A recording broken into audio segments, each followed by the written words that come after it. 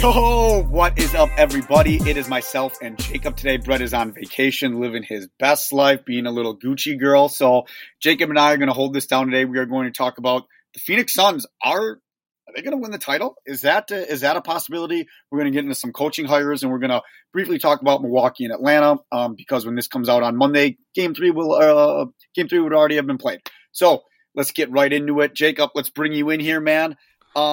Last night's game was interesting. I watched the entire thing. That fourth quarter, I don't know if staring at paint would have been better. There was one point, I think there was like a minute and a half left, and there was like a combined 15 points scored. That was brutal.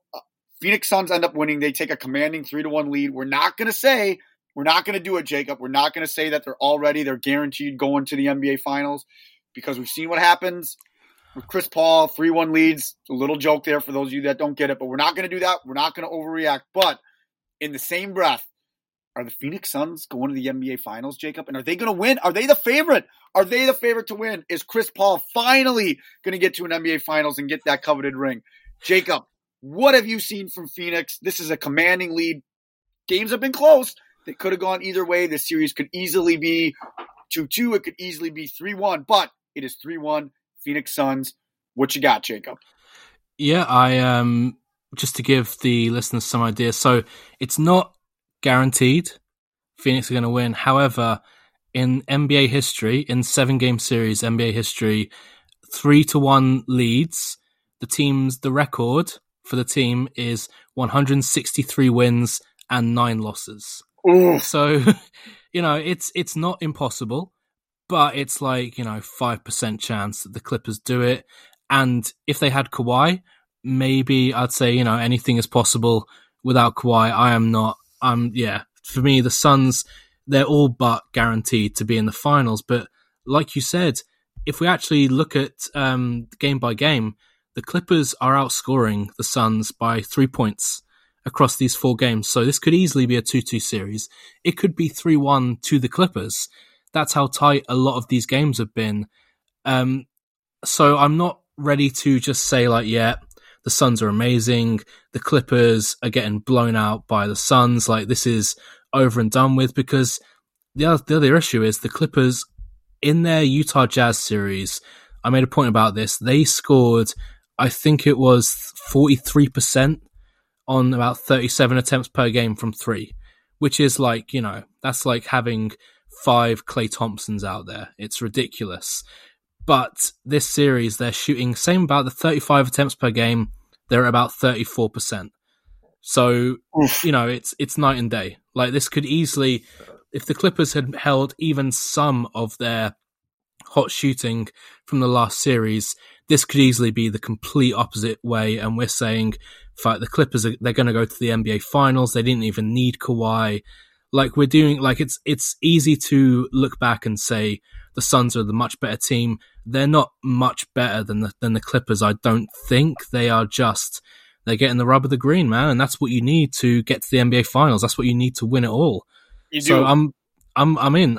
I love the Suns. You love the Suns. Like, everyone loves watching this Suns team, but I worry that we're going to be Suns much better than the Clippers. That just hasn't been the case for me. No, it hasn't. And you look at game 1, which was a week ago today. We're recording this on a Sunday. I mean, I think Phoenix was pretty much in hand that game. You go back to game 2, Phoenix only won by 1. It was 104 to 103. Paul George missed 2 big free throws. They had the alley-oop. I mean, Phoenix won that game with, 0.8 of a second left on the alley-oop that everyone was talking about. Shout out to my boy Jay Crowder from Milwaukee, or Marquette.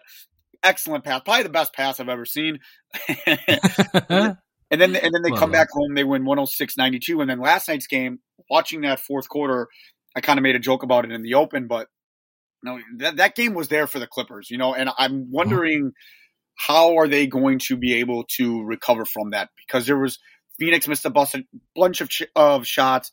The refs kind of let it be a physical game, which I personally like. I have no issue with that. I mean, it was physical, I think, a lot of the time in favor of the Clippers. So I know our dude Chap Dog, he's gonna talk about the Cameron Payne turnover, which, I mean, it should have been reviewed.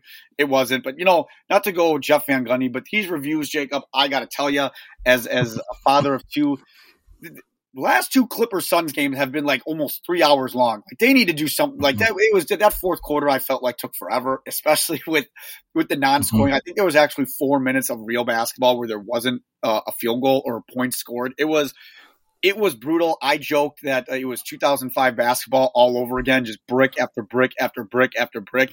It was certainly entertaining. I just don't know. In watching that game in real time, I haven't seen any of the highlights. I haven't listened to what anybody says.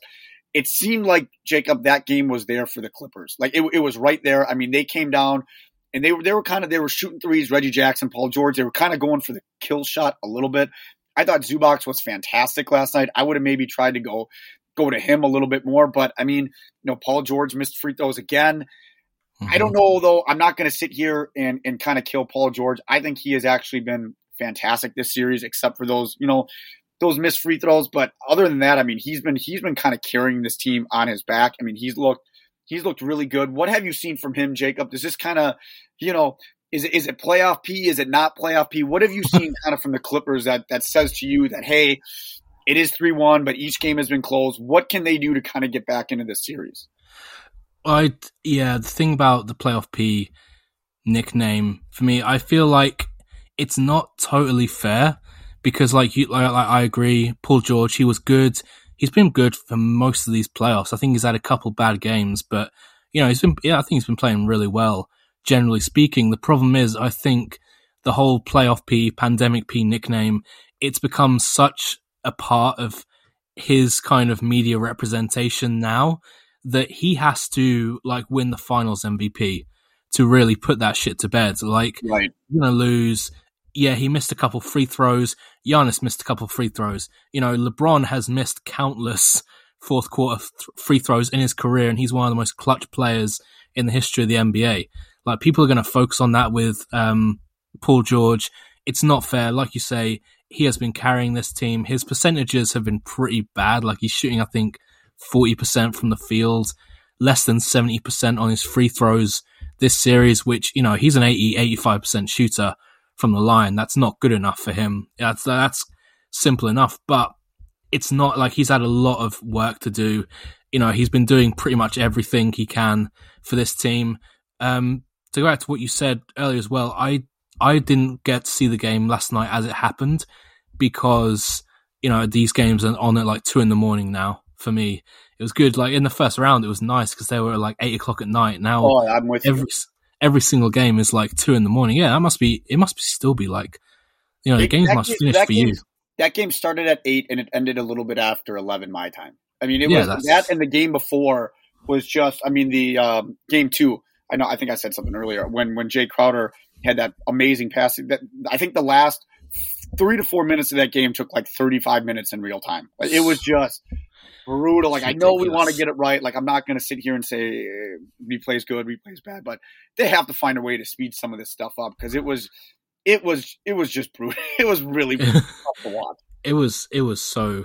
I think they're right now we're kind of stuck in limbo because I totally agree what you said at the top of that the fouling, it was a bitty game. There was lots of fouls back and forth, and I've seen fans, like you said, Chap Dog. I haven't actually seen the full game. I've seen the campaign turnover. I think he's right to be really upset about that one.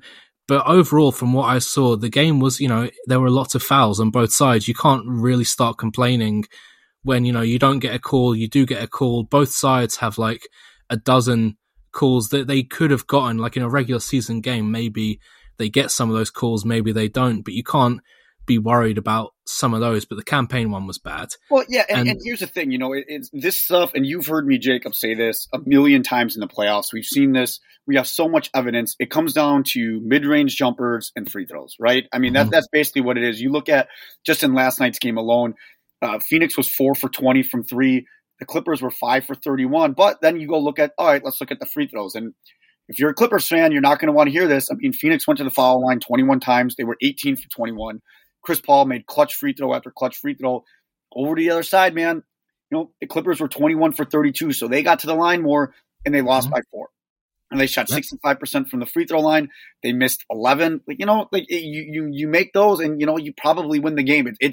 it always comes down to the little things. Like, I'm sorry, but, the 3-point shot, and Jacob, unless you're like, the Golden State Warriors, like that 3-ball, you can't rely on that all the time. And you gotta, when you get to the free throw line, you gotta make, the other team pay. And that's why you and I were messaging back and forth after that game 7 with Milwaukee and Brooklyn. And Giannis made like 7 or 8 free throws in a row. And in close games like that, that's going to be the difference in the games. I got a question for you, though, and we're going to go on to Phoenix here. I don't want to make this too Clipper focused, but can the Clippers just come out and say if Kawhi is going to come back or not? It's like he's sitting in the suite. He's got no emotion. If you haven't seen it, I encourage you to see the Mike Breen one. Mike Breen legendary. Kawhi Leonard's going nuts, and he's just stone faced. Doesn't how Van Gundy or Mark Jackson didn't call Mike Breen out for that? It's just that's hilarious in its own right. But it just like is this guy coming back or what? Because I do think if he was playing, I think this series is vastly different. But no, he's not. So I'm not going to sit here and focus on that. But I just wish they would let us know if he was playing or not. Because is he coming back for Game 5? Is he not? I think the Clippers could certainly use him. I have no idea what's going on.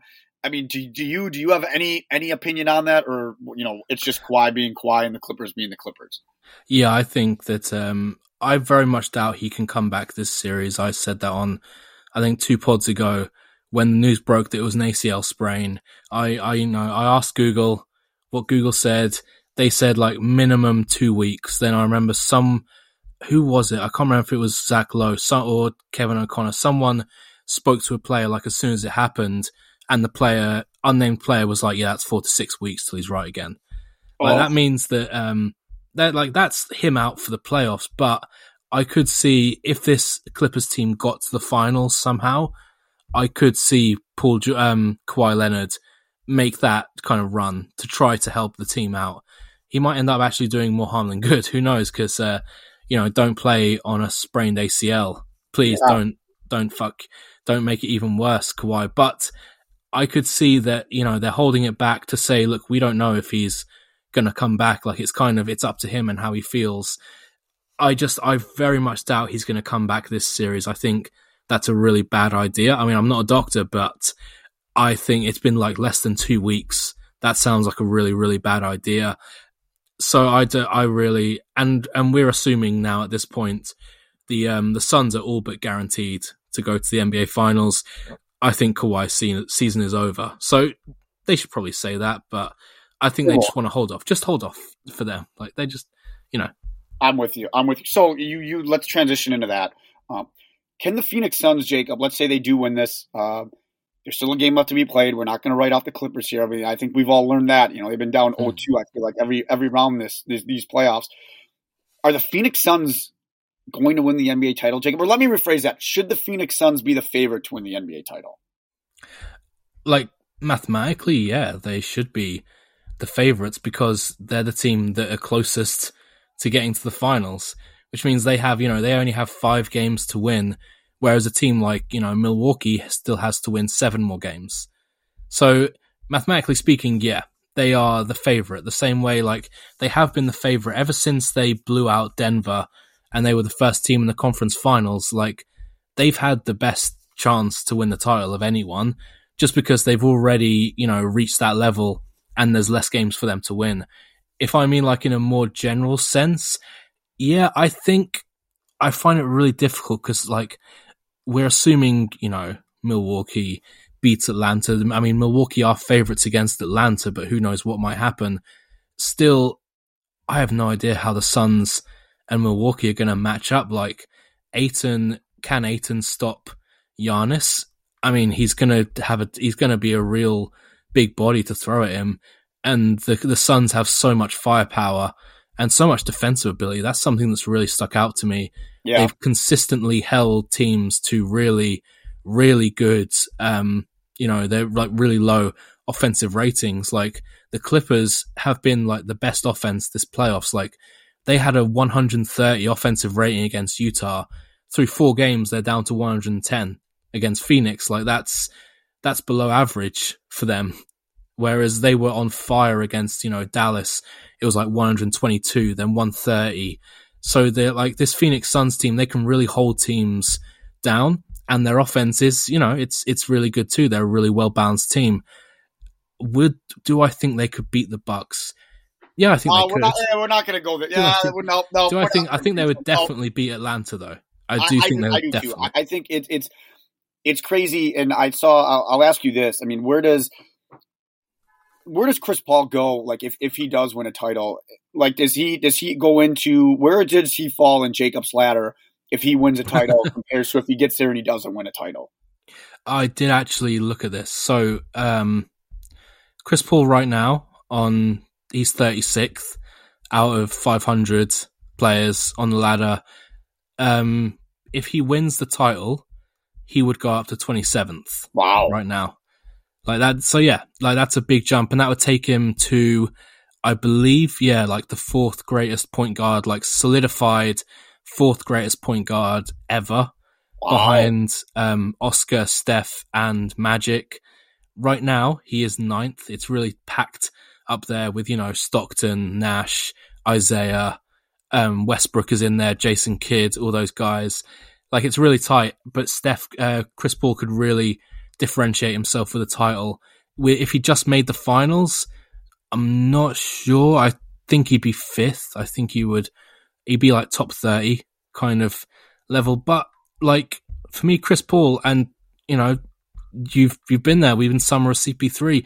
Chris Paul's baby. He's been a first ballot Hall of Famer for like years now. Like, he has been right there, like one of the great players of his generation for years, and he just hasn't gotten the props he deserves. The same way guys like, Steve Nash, I'm trying to think someone else who really, really was amazing, but just never made the final. Like Anthony Davis for a while, like people knew just how amazing Anthony Davis was, but they were like, yeah, he doesn't win the playoffs, blah, blah, blah.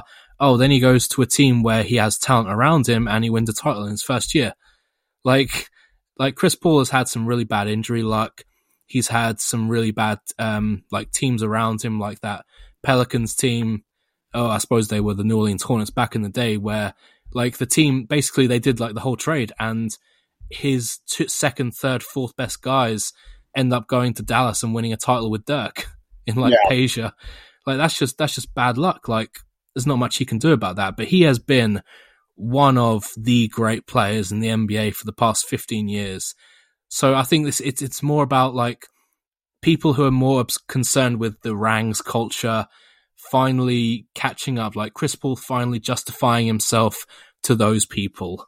Yes. I agree. And it's such a great story. And I completely agree with you on it. I think if Atlanta goes, and this is not a slight against Atlanta, but this Atlanta run, I'm curious. It feels like, LeBron James when he first went to the NBA Finals with Cleveland, where, I'm not. That's not to discount Atlanta's supporting cast. I think Bogdan's been great, even though he's a little hobbled right now. But I think really Trae Young has been so spectacular in terms of his on the court play, and his team just follows him. You know what I mean? Like they feed off of his energy. I mean, it's been talked about ad nauseum already, but I mean the dude fucking shimmies right before he hits that three in game 1 against Milwaukee. Like he's a badass, man, and the team just, it feeds off of him.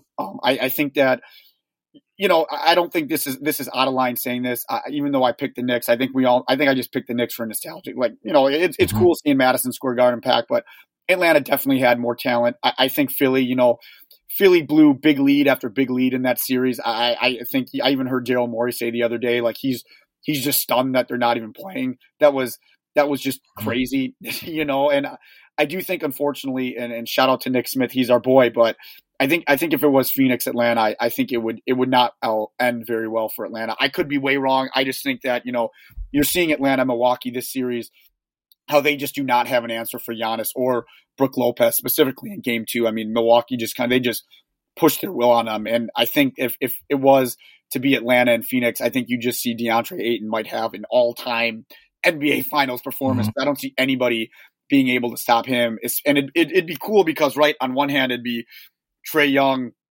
and Clint Capella doing their version of the pick and roll, but then it'd be like Chris Paul, oh, hang on, young fella, watch me how I do this. And it'd be cool to kind of see that, but I'm with you. I don't know if they can compete with Phoenix. If it is Milwaukee, and again, we're not going to jump to conclusions. We are recording this on Sunday. Game 3 is tonight. I think Milwaukee definitely matches up better. I mean, they not only have Giannis, but they have Brook Lopez as well. And it'd be a fascinating series to see Drew and CP3 and Middleton and Devin Booker. And, both of these teams are really, really good at defense too. It'd be obviously for me, you guys know my allegiance. I'm rooting for that matchup. I mean, it'd be a really cool finals just to see that, Yeah, I would. That's the finals I most root for out of all of them. Because, as you know, I don't have a team. I don't really have a favorite player. Like, my favorite player really changes anytime anyone asks me the question. But I have favorite narratives, and my favorite narratives in this playoffs are Giannis right now left. Giannis winning his ring, justifying himself as I'm already a first ballot Hall of Famer. I'm already right there. And then CP3 doing it. So those are the two that I want to see. Let me ask you this, Jacob, because I saw this posted in the Overstated NBA group. And again, just want to make this clear. We're not going to sit here and preview too much of Milwaukee, Atlanta, because by the time this comes out on Monday, the game's already going to be played. And there's really not going to be a lot for Jacob and I to talk about. And maybe we'll do an emergency one later on tonight or something like that. But who knows? What does this do for Giannis? Let's just say they get past Atlanta. He's in the NBA Finals. He gets a ring. What does this kind of do for him? I believe is he 27? I want to say that he is. He would have won a title, I think, before Jordan did, before LeBron did. Yeah. And he'd already be a 2-time MVP, a Defensive Player of the Year winner. What does this kind of do for him? And I want to run this by you because it seems to me, especially watching that Brooklyn series, it's all mental with him. And once he kind of sees the ball go in and he's been to the top of that mountain, I wonder what that does for his career, where it's like the burden has been lifted and now he can just go play. And just, nothing really matters. He got his championship. And now it's like, okay, now the training reels are really off. I mean, they've been off before, but now he's ready to go. So what do you think this does for Giannis if he is to, say, get to the NBA Finals and win? Yeah, that reminded me of the one of the key takeaways I think there was from the conference semifinals. The contrast between Ben Simmons and Giannis when they were both having these terrible free throw shooting performances is that Giannis is still just going at them. He is still driving to the rim. He's not passing up open dunks to pass it to Matisse Thybulle. He's just gunning. And that kind of, it's irrational confidence, but also you are one of the best players in the world, and you need to be really fucking confident in yourself to, be better than guys like Kawhi Leonard and Kevin Durant and LeBron James, to believe that you're better than these GOAT level players. Giannis has that. And I think that if he won a title, it would just cement for him, I am that fucking guy. I am in that discussion already. Cause I think to go back to my ladder, he's right now this season, well, from last season, he's 50th, exactly 50th. And if he won a title, I'm not sure off the top of my head, but he would definitely go top 30 in there. And that's bear in mind, he's I think he's actually in his age 26 season. And this thing slants towards, it's not really for younger players. It's more guys like Chris Paul, guys like LeBron, where you've been in the NBA for 10, 15 years. You've accumulated a load of counting stats. You've got, 10 all NBA teams. Giannis has 3 all NBA teams right now. So it's kind of, if he wins a title, he is, I don't want to say he's on top 10 trajectory, because the top 10 players ever in NBA history, that is insane. You think Shaq has 4 rings and 3 finals MVPs and should have had a couple MVPs. The top 10 is really difficult, but there is no question that Giannis would become a top 20, top 15 player ever. And people have been saying that for a long time anyway, that he is in that discussion. And it would just kind of cement it. The same with, it's an earlier version of what happened to Dirk and Hakeem and Garnett, where everyone knew that these guys are all-time level talents. But for a lot of people, and CP3, for a lot of people, it's not justified until they get the ring. If Giannis was able to get that ring earlier in his career, I think it would take away quite a lot of that stress, a lot of that burden. And like you say, it would allow him to just play freely, play his game. And I'd like it. Like, that's probably my favorite narrative, is because, I want to see the young super duper star, build this legacy, this incredible, like, all-time legacy. I want to see that happen. Like, I want to see Giannis do that. Me too. Well, obviously. Obviously, yeah.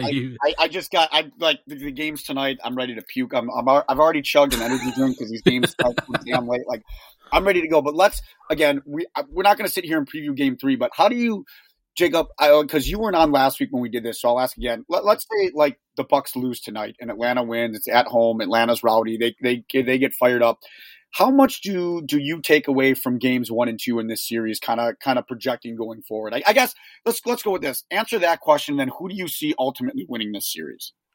One thing I did like going forward, from those first 2 games, not going forward, one thing I really did like is how quickly Bud adapted in game 2 to, because Trey was getting like whatever he wanted. Brook was just sagging off in the paint in game 1. Game 2, very simple adjustment. Like, when they're running like a high pick and roll, Brook is at the 3-point line. And then he's dropping back, but he's kind of dropping back with Trey as he's going. And Trey is making mistakes. He's turning the ball over. If it's Drew Holiday who's in the pick and roll with him, as it was a lot of the time, he's mixing up. He'll go under a screen, then he'll go over a screen, then he'll really like stick on Trey going over the screen, and other times he'll kind of drift off the screen and he'll go towards like the screen. Like, if John Collins is rolling, he'll like shade to John Collins and try to get in the way of the pass that Trey wants to throw. Like, I really liked how they were treating Trey, and obviously Trey didn't have a great game, but I think quite a lot of that is down to the Bucks' defensive scheme really like picking up on what Atlanta wanted to do well. And I think that even if they lose this game, because Atlanta still has a lot of firepower. Yeah. Like, we've seen in this playoffs, any team can beat anyone on any given night. They can take 43s, make 20 of them on a given night, and that's that. Like, Trey, like, they could easily do that. Trey could go off 40 again. But I do think that the Bucks are definitely I don't want to say definitely, but I do think they are clearly the better team, whether they win the series or not. And I'm glad you said that, because it's very different being at the games. So when I went to games 1 and 2, and when I was at game 1, it felt like just the energy in the building from the players and the fans. It felt like Milwaukee was just going to run all over them, right? And I'm just telling you what it felt like. And I remember leaving that game, incensed at Budenholzer. And again, this is the difference between when you're at the game and then I rewatched it at home being like, hey, why is Brook Lopez dropping so far down in the painted area on their drop defense, right? Like, it was, everyone knew it coming in that Trey Young wants to shoot that floater. And it was frustrating, but then you kind of look at it when I was watching the game, the recap of it, Trey did whatever he wanted, but the rest of the guys on Atlanta really didn't. They were kind of not really in the game. And then you saw the final, 5-6 minutes in that game, and they took Brook Lopez out, and Giannis was the 5-man, and he kind of came up on Trey, and everyone was going to kind of talk about how Trey, I believe he was 1 for 8 when Giannis was at that 5 position. But the difference is Trey started passing the ball. I think he has 4 or 5 assists, and he got to the free throw line like 8 or 9 times just in that sequence alone. And when Milwaukee did that, Milwaukee was up by 8. And what killed Milwaukee with Brook Lopez not in the game was they couldn't get any offensive rebounds. I mean, there was that sequence there where Atlanta got 3 offensive rebounds before, I want to say it was John Collins, hit a 3 from the corner. So it was interesting seeing that. My opinion kind of changed. And you look at it, Chris Middleton hasn't had a good game this series yet, at least offensively. No. He was 0 for 9 from 3. As good and as much as everyone was talking about Trey Young in game 1, rightfully so, he was phenomenal. They still only won by 3. It's not like they killed Milwaukee. Milwaukee was right there. And I looked at my dad in game 1 and I said, this Atlanta team can't guard them. I mean, Milwaukee can go in there. They can get anything that they want inside. They can get, I believe they scored over 70 points inside. And you looked at game 1, Brook Lopez only had 7 points. He wasn't really dominant. And the biggest adjustment for me, Jacob, between game 1 and 2 was we knew Bobby Portis was going to play. We knew that the Brooklyn matchup was not very good for him. But in game 2 of that series, let's go back. Game 1, they had Bobby Portis out there with no Brook Lopez or no Giannis. And he was just at the 5 with no help. I thought that was a huge mistake. Go to game 2. When Bud had Bobby Portis in there, he made sure that either Giannis or Lopez was on the floor with him. And to me, that was the big difference. So where Bobby Portis could go up on Trey when they do that high screen pick and roll, but he still had weak side help from either Giannis or Lopez to get that rebound so Bobby Portis could play a little freer. We know Bobby Portis he's not going to kill you. He's not going to help. He's not a plus defender. Let me just say that.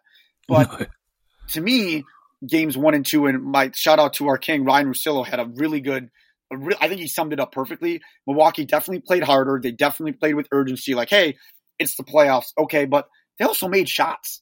That was, to me, some of these times we can talk adjustments all we want, but Milwaukee was 15 for 41 from 3 after being like 8 for 30 the game before. And that's kind of the difference in the game. And that second quarter got blown wide open. I think, I already said I think the Bucks are going to win this series. I think I didn't know game 1 was going to be, kind of like that, but I think just if Milwaukee plays to their strengths, especially with Bogdan hobbled, and I don't think that's getting discussed enough, Milwaukee should win this series, right? I mean, I'm not going to sit here and doubt Atlanta. I'm done doing that. Trae Young, I think, is phenomenal, and he deserves the praise he's getting. But I think if Milwaukee just plays their game, I think they win this. They win this comfortably. But as we've seen with the playoffs, Jacob, and you pointed out, we don't know what's going to happen. You might as well just tear up every script because nobody has any fucking clue what's happening. Yep, these teams, they're too powerful. They're too offensively powerful. Like Atlanta showed you, because they've gone up against strong defensive teams. They blew the doors off New York, who were a really strong defensive team, but didn't really have much firepower of their own. They went up against Philly, and interestingly, across the 7 games, Philly outscored Atlanta by 20 points. So it could easily be like, I don't want to say like Atlanta reached in the conference finals, there's any asterisks there or anything, because there isn't.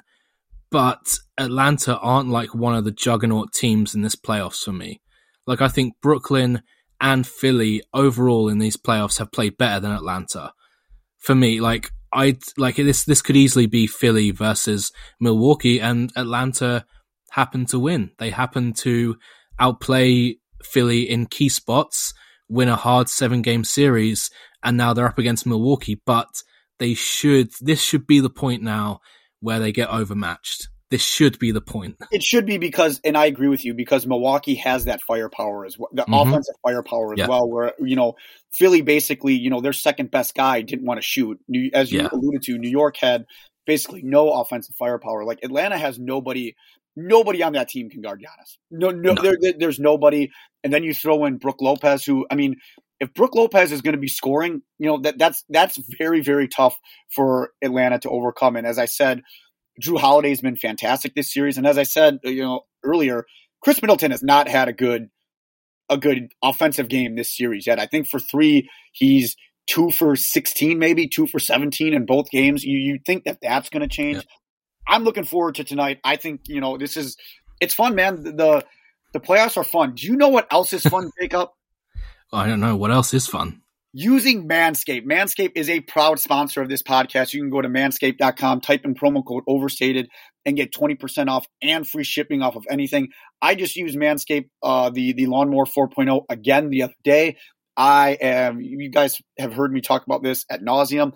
I'm a big fan of the different guards that they have. If you don't want to go bald eagle, you don't want to be a little boy, you can get a little manly, keep some hair down there. It's awesome. I love it. The ball deodorant is great, Jacob. I know that you're going to be alone this entire week. I know your fiance is going out of town. And hey, Jacob, instead of sitting on the couch and smelling your balls, you're still going to use the ball deodorant because it is that good. It prevents chafing. Shout out to JL on Below Deck Sailing. Maybe if you used some Manscaped, you wouldn't have had chafing and you wouldn't have thought it was an STD. Manscaped. It is phenomenal. I love it, Jacob. I know you love it. Go to manscaped.com today and type in promo code overstated. Again, that's manscaped.com, promo code overstated. You get 20% off and free shipping. You cannot beat that. The ball toner, the ball deodorant, the Lawnmower 4.0. It's all great products, and we here at the Overstated are proud, very proud to have them associated with this podcast. All right, Jacob, let's move on from these conference finals. We do have a lot of other NBA news. It seems that the other teams they're moving. You know, we Mm-hmm. we talked about that. Depending on how that Brooklyn series went, I think the coaching rank and file was all on hold to see kind of what happened with Milwaukee. It does appear that Bud, he's safe for now. Although you can ask me again in a week how safe he is. But it seems like the dominoes started to fall. The Boston Celtics. I am probably going to butcher this name, so feel free to rip me for it. I suck at names. Unlike Bill Simmons, I will admit that I suck at names. They hired Brooklyn assistant coach Emi Udoka. I hope I said that right. I think you did. I think, yeah. Or is it Ime? You tried, Steve. I suck at it. Full I got my hand raised. You can't see me on video. Full disclosure. I suck at it. But from all the reports that I've seen, he's going to be the new head coach of the Boston Celtics. And I guess Jason Tatum and Jaylen Brown, they rave about this guy from him working with Team USA. There was another report that he kind of got James Harden to buy in. All of the players that this guy comes into contact with seem to rave about him. And, you know, if you're the Boston Celtics, it's been rumored for a while that they were going to hire a minority ex-player. I actually think that this guy is the right hire. We'll see if that translates into winning. I think this guy's going to be good. And if your two best players, Jason Tatum and Jaylen Brown, want this guy, you absolutely hire that guy. Mm-hmm. Absolutely. And then Rick Carlisle and this is we're gonna go hand in hand here. He gets the Indiana job. He was rumored to be heavily involved in the Milwaukee job. That obviously didn't go through because Milwaukee won. How do you think Rick Carlisle is going to do in Indiana, Jacob? I think I'm kind of weirded out by this whole hire because I'm like, you're Rick Carlisle, like you have a really good reputation, maybe a bit of like a prickly reputation, but you're well regarded as one of the best coaches in the league and have been for years. And you're going to Indiana, who are they're like the definition of a solid team. Like this team, they got good players. They don't have a single guy who's like, yeah, he's a top 20 player or like he's a top even 25 player. Like, can you say Sabonis is a top 25 player? Maybe. But they are like, I'm sure he is going to maximize this team. And like Indiana have the talent with a really strong coaching. We see with like Thibodeau in New York, like if the fit works, Indiana could be a top 4 seed. But I don't really see them. They're not a challenging team. Like I don't see them in the same tier of like where Milwaukee or Philly or Brooklyn were this year. They just don't have that star power, even with like, you know, having a great coach supporting that. I'm not sure why Rick Carlisle. Obviously, he wanted the job. Obviously, there's something about it that appealed to him specifically that, you know, I can't figure out because I'm not him. Well, he was there before. He did coach there before. Yeah. Maybe that's it. I agree with you, Jacob. This one puzzled me from Rick Carlisle's perspective, right? I understand why Indiana wanted to do it. I mean, they're getting killed for the Nate McMillan firing, and he's in the conference finals, and then they just basically hired this kid that nobody knew about from Toronto because everyone seemingly wants a Nick Nurse assistant. He's the new Sean McVay, I guess. And it didn't work out, and I think they need an adult in the room. So I get it from Indiana's point of view, but I don't get it from Rick Carlisle's point of view. I'm with you. I thought there was a couple other places that maybe appealed to him more, specifically maybe New Orleans. I mean, because you get to work with someone like Zion. They got a lot of interesting pieces there. I thought for sure he'd try to wait out for the Milwaukee job. If that does become open, maybe he's thinking that it doesn't, or maybe he just decides to take a year off and go from there. I'm with you. It puzzles me from Rick Carlisle's perspective on why he would want to go there when I don't mean any disrespect for the Indiana fans, but I don't think they're at the level that Milwaukee, Brooklyn, we can add Atlanta to that, Boston. I don't think they're at that level at all. No. I don't even think they're at the Knicks level. You know what? It just seems it's a weird decision, I guess, from him. You know? Yeah, I mean Indiana for like basically not like their entire history, but for the majority of Indiana basketball history, they're not one of the 10 worst teams, but they're not really one of the 10 best teams at any given moment. You know, they're like the 12th best team generally, and there's some honor in being, a top 15 team every year for, decades. I'm not going to say like, Indiana, they're just a boring, terrible team. They're not. They're a good team, but that's really all they are right now. They're just a good team that, they could get to the playoffs and get knocked out by a real contender. They could beat a team and get to the conference semifinals. Like, there's not much there for me. And like you say, the Pelicans have that real superstar potential. Maybe he doesn't want to work with some young stars again. Maybe he wants to go work with, 26, 27, 28-year-olds in Indiana, which is where they're kind of cause based.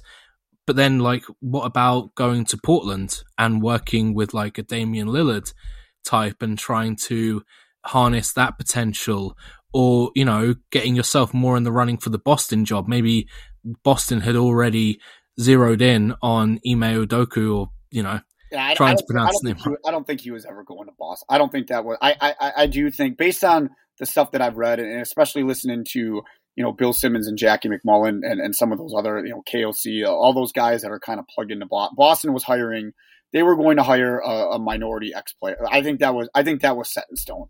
And I'm with you, man. Like, I think Indiana's going to be, they'll certainly be good next year. I mean, they're certainly going to be in the playoffs. I think Rick Carlisle is that good of a coach, but there's no superstars on that team though, Jacob. They're like, who's this Malcolm Brogdon? I don't know. It was confusing to me when I heard the hire. Yeah. I mean, Brogdon's a good player. Sabonis is a good player. Turner's a good player. TJ Warren in the bubble looked like a really good player.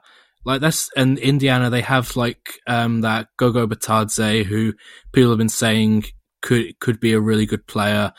Like, they've got some good players, but it's not an exciting team for someone like Rick Carlisle to go to. I expected that he would kind of pick his moment more to go to, maybe like Miami want to try something new, or maybe, I'm trying to think of a team, like maybe there's a shakeup in one of the top Western Conference teams, like maybe Denver and Michael Malone have a split and then Rick Carlisle jumps in there. Like, I think waiting a year, or Milwaukee, if Coach Bud, because for me, Bud has to win the title or I'm out. On him. I think I'll even go a step further. I think even if they win the title, there's a mutual parting of ways after that. I do. I think that's certainly possible.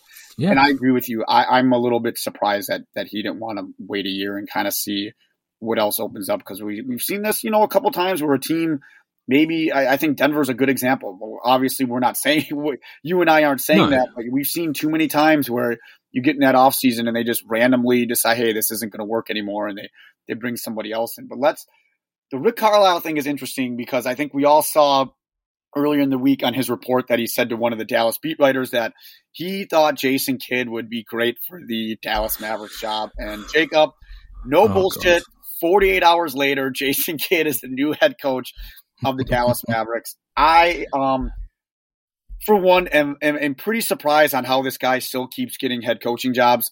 He was one of my favorite players growing up. I wore number 5 in basketball because, he was my favorite player. But from a coaching standpoint and just learning more about Jason Kidd and how every time he leaves a situation, it is not on good terms, I would say. I don't think Brooklyn was too happy with him. He goes to Milwaukee because one of the Milwaukee owners was his financial advisor. That did not end well at all. He wanted the Phoenix Suns job. He didn't get it. He goes to LA to be the assistant coach. I think everybody thought that he was going to be the head coach in LA. Yeah. He kind of played the good role. And we heard that Damian Lillard wanted him in Portland.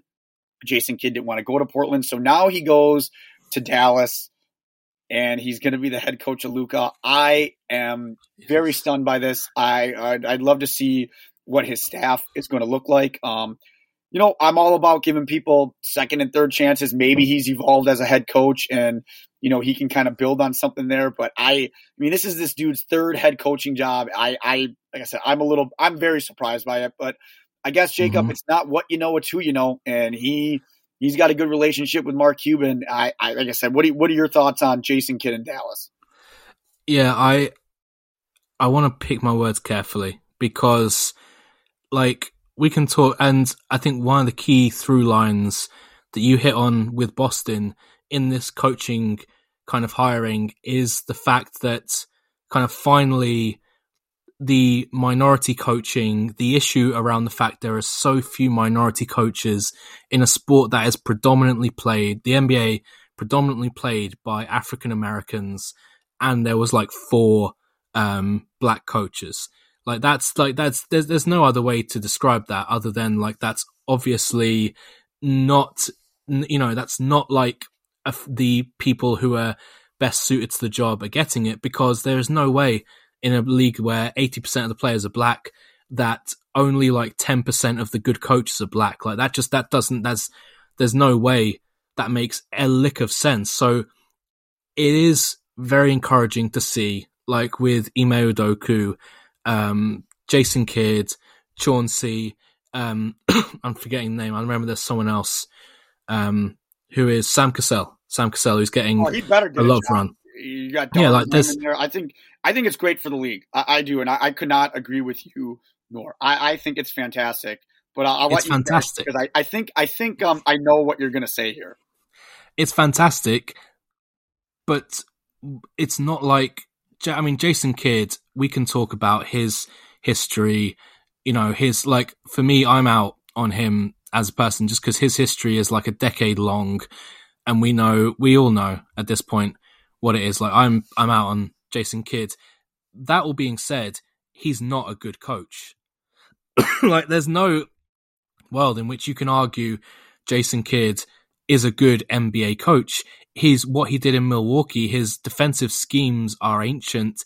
His offensive schemes are, hold on. Nice cough, baby. Nice cough. Edit that out, Brett. Fucking hell. What was I saying? Like his defensive schemes are ancient. His offensive schemes, he was telling Thon Maker not to shoot threes, for fuck's sake. He was telling Giannis not to shoot threes. It would do. I don't want to talk about that. That's just going to get me fired up again. We're seeing with guys like Ime Udoka, guys like Sam Cassell, and I'm sure, like, I'm not, an expert on the coaching staffs around the league. I'm sure there are dozens of African American coaches who deserve shots to be NBA coaches. Why are we going back to Jason Kidd to be an NBA coach when we know he's not good? And I was thinking about this too.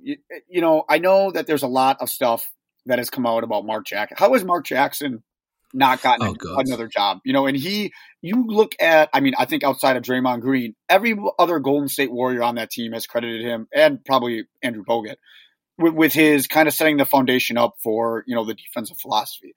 You look at Mark Jackson, look at Sam Cassell, look at Darvin Ham, look at all of these other people that have been. Who is the assistant coach? Is it Jamal Mosley? Is that his name? Yes, in Dallas. He was supposed to be the front runner, and now he's out. And it's just like, I'm with you. For me, it is strictly that Jason Kidd is not a good coach. I have not yet to see anything that says that he is a good coach. You look at, I don't think it's a surprise, Jacob, that yes, he sets the defensive foundation in Milwaukee. I give him credit for that, but other teams also figured it out the next year. You know what I mean? Like, they figured it out. He didn't adjust. Joe Prunty was the one that was dialing up the plays. Sean Sweeney is the guy that worked with Giannis 24/7.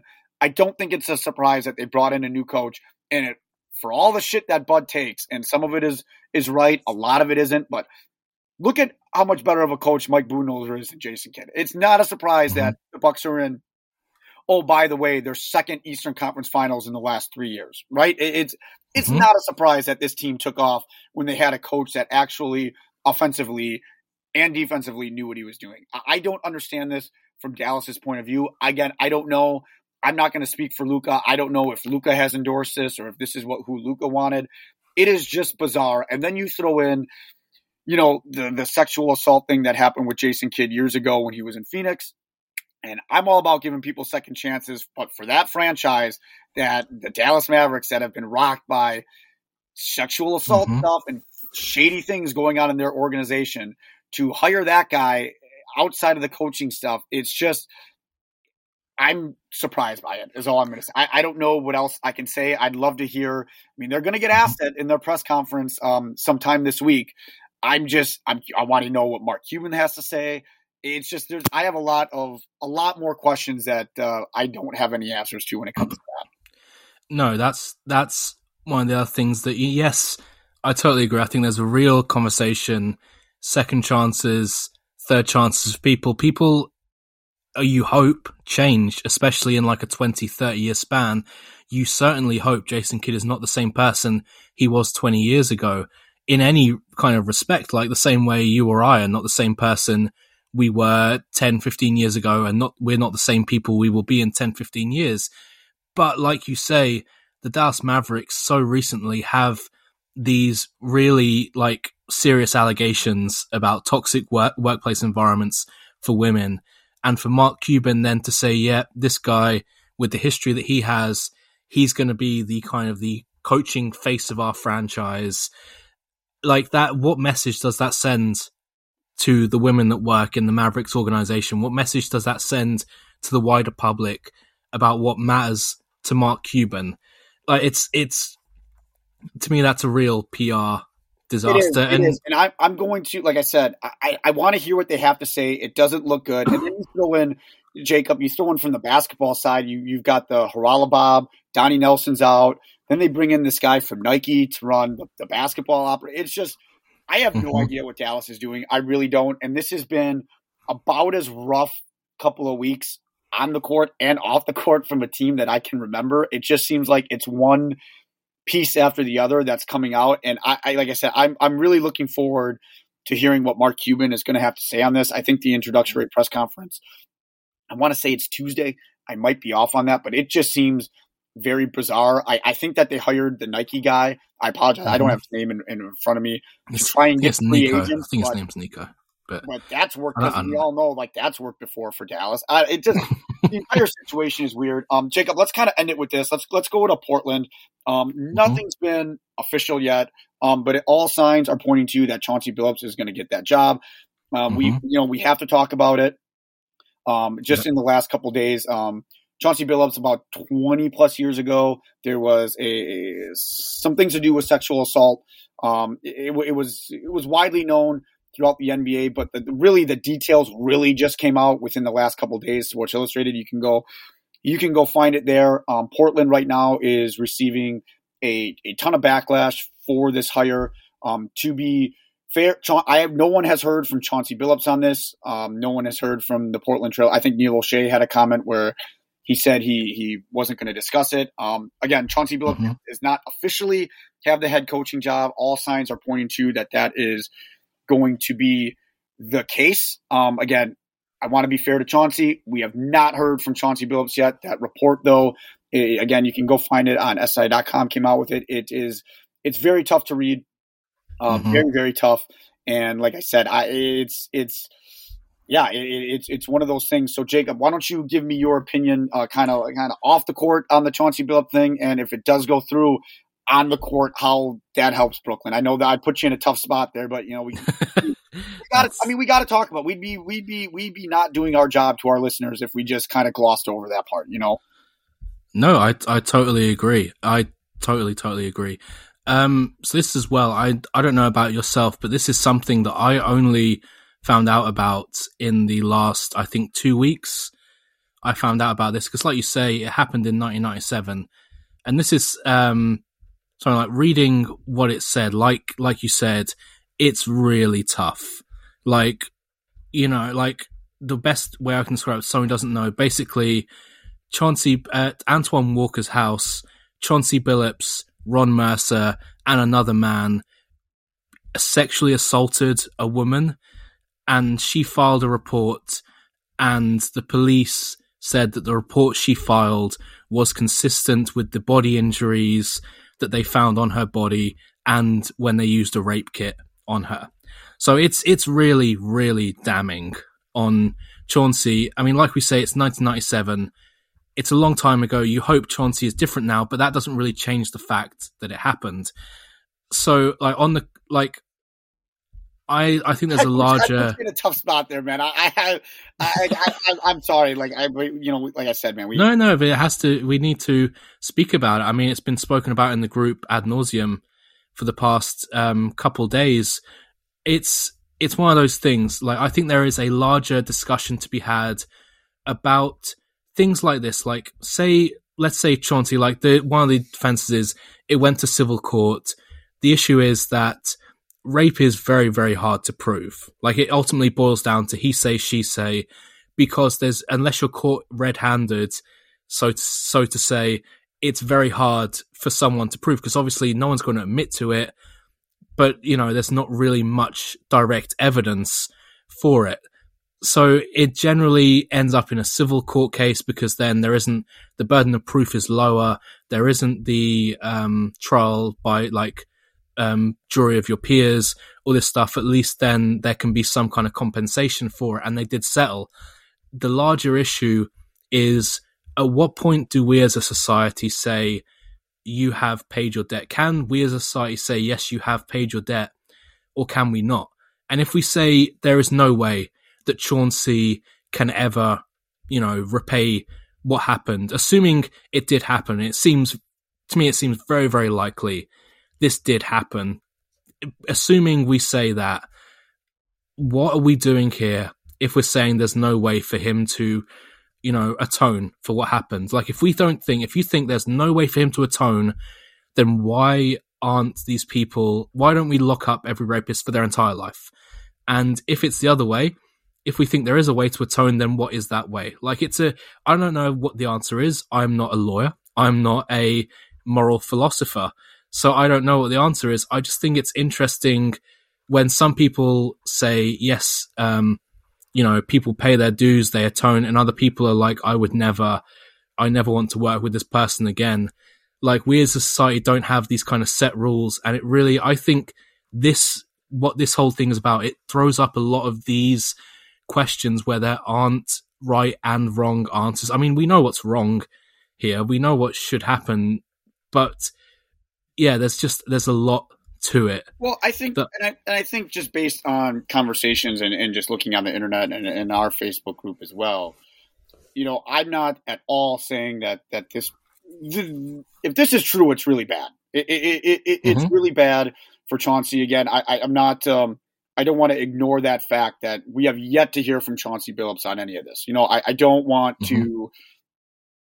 I want to hear what he has to say, and I say that with, I mean, it's pretty bad. Let's just be honest here. It's pretty bad. I think that a lot of the issue, though, that people have with this is, Chauncey Billups, Mr. Big Shot was the MVP. He worked at Disney. He worked for ESPN. He worked for, the Clippers, and not one person ever brought this up. And it seems like it just got brought up within the last 48 hours. And that doesn't mean that it shouldn't be brought up. I'm not saying that at all. But where was this, in the last 15 years? You know what I mean? Like I said, I don't want to say it was, I know that the details just came out, but I mean, a simple Google search of Chauncey Billups would tell you that, there was some sexual assault that happened early on in his career when he was with the Boston Celtics. And it's just, I think that's what, to me, how I interpret it is a lot of people are having a hard time with is, Chauncey Billups was a guy that they idolized, and now these reports come out, and I think there's a lot of people that are like, well, what do we do? And like I said from the top, I mean, if this is true, and again, I urge you to go read that article. It paints him in a very bad light if this is true. And again, it was similar to the Dallas Mavericks. Obviously, the Jason Kidd thing is a little bit different because Jason Kidd was charged with that, and there's more. That was pretty public. This just became public within the last 48 hours. And I think that, I want to hear from Chauncey Billups. If this goes through, whether, Portland pulls their offer or whatnot, I want to hear what Chauncey Billups has to say. And I think as the reporters should ask him those tough questions. Like we need to hear some answers on this. And I'm sure that you kind of feel the same way about that. Like, I think the last 48 to 72 hours have been like, what? Like Chauncey Billups, the guy, I mean, he's, a family guy, all that stuff. And it's just kind of like, wow. And he needs to answer for that, man. And I for one, want to know what he has to say about all this stuff, I mean, I totally agree. The other thing is, like, when we are doing this, there needs to be more than this, because I think it's good to bring this stuff forward. No matter the time period, it's good that this stuff comes forward. But there also is the fact that, what about Luke Walton? Like, Luke Walton was accused 2 years ago of sexually assaulting a woman that he worked with when he was, like, in sports broadcasting. It was when he was with when he was with an assistant with Golden State, I believe. Yeah. So it was she worked at the sports broadcaster. I can't remember what the name of it was, but yes. And Luke Walton is not asked these questions, and there hasn't been a reckoning for him in regards to it. So at the same time, I do see how, like, maybe a black man, a black woman can look at this and say, this is another issue. One word that was thrown around is railroading, where this is another issue where, you know, we're holding this black man who's being successful, kind of, we are trying to railroad his career, trying to destroy his life.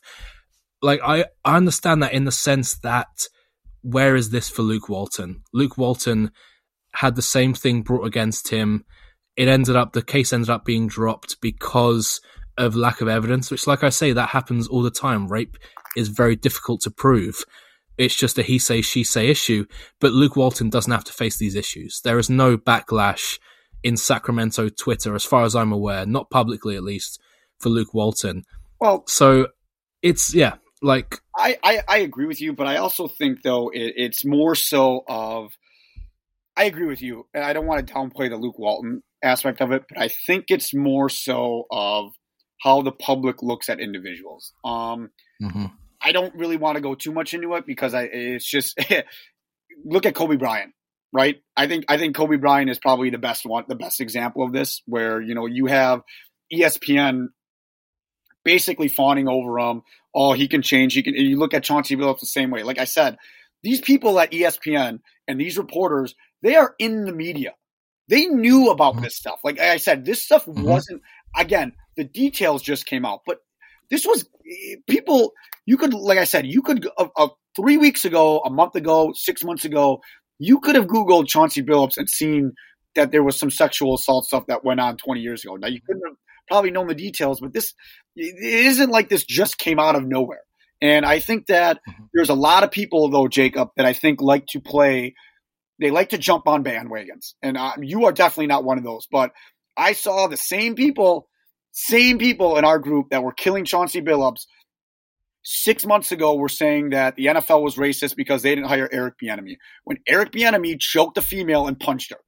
Where's the outrage for that? And I think that there's a lot of people that love to play sides here and love to, we're going to excuse this one, but we're going to do on this one. And I think that's where a lot of the stuff that at least that I was reading, it kind of came from some of that stuff. And again, the report is go look at. I urge people to go look at it, kind of form your own opinion on it. And Chauncey Billups needs to answer for this. Whether he gets this job or not, he needs to answer for this. And I want to hear some answers on what happened. And I think that, you know, we need to hear that. And I guess I really don't have anything more to add. I mean, if Chauncey Billups is going to become the head coach or not, I think that we can have that discussion.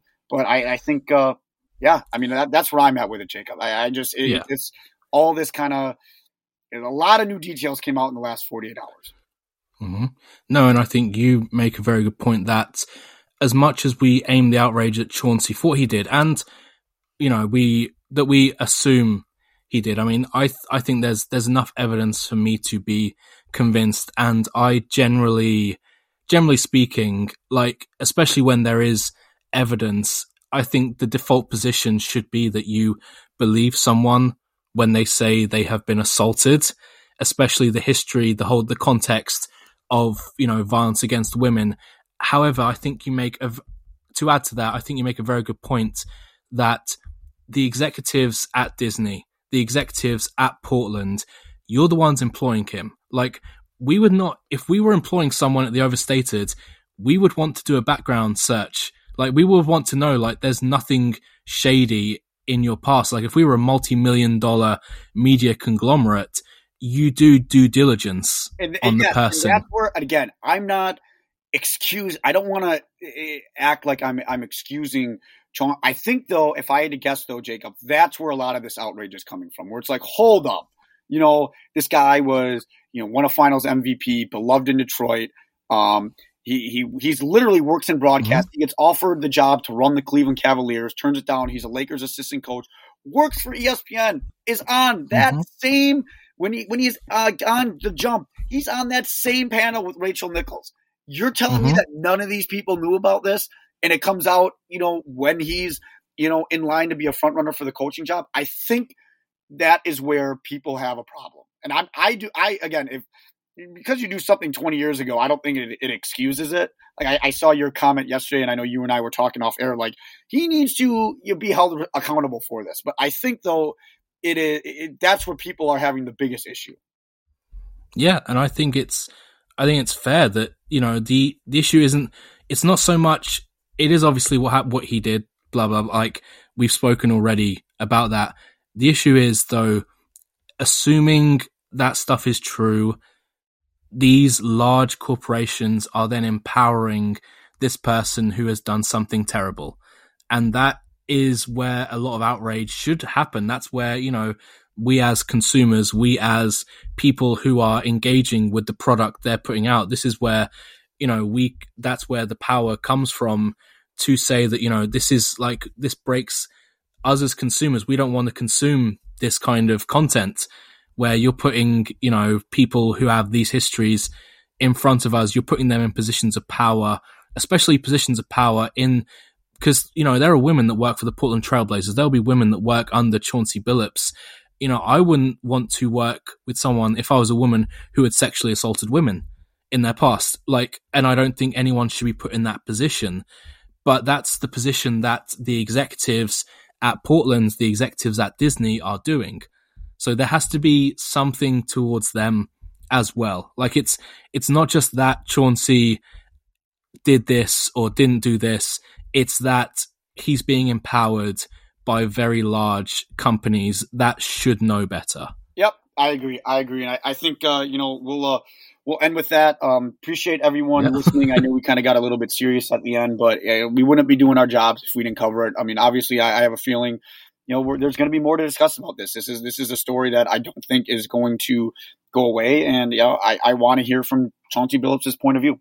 I want to, like I said, that report it's a tough report to read, but, and I don't want to, similar to you, I want to hear what Chauncey Billups has to say. And I want reporters to actually ask him these questions, and I want him to answer it. And, we'll go from there. But all right. On a positive note, Jacob, that is going to do it for us. This was a great podcast. As always, I love it when I'm hanging out with my red coat British brother.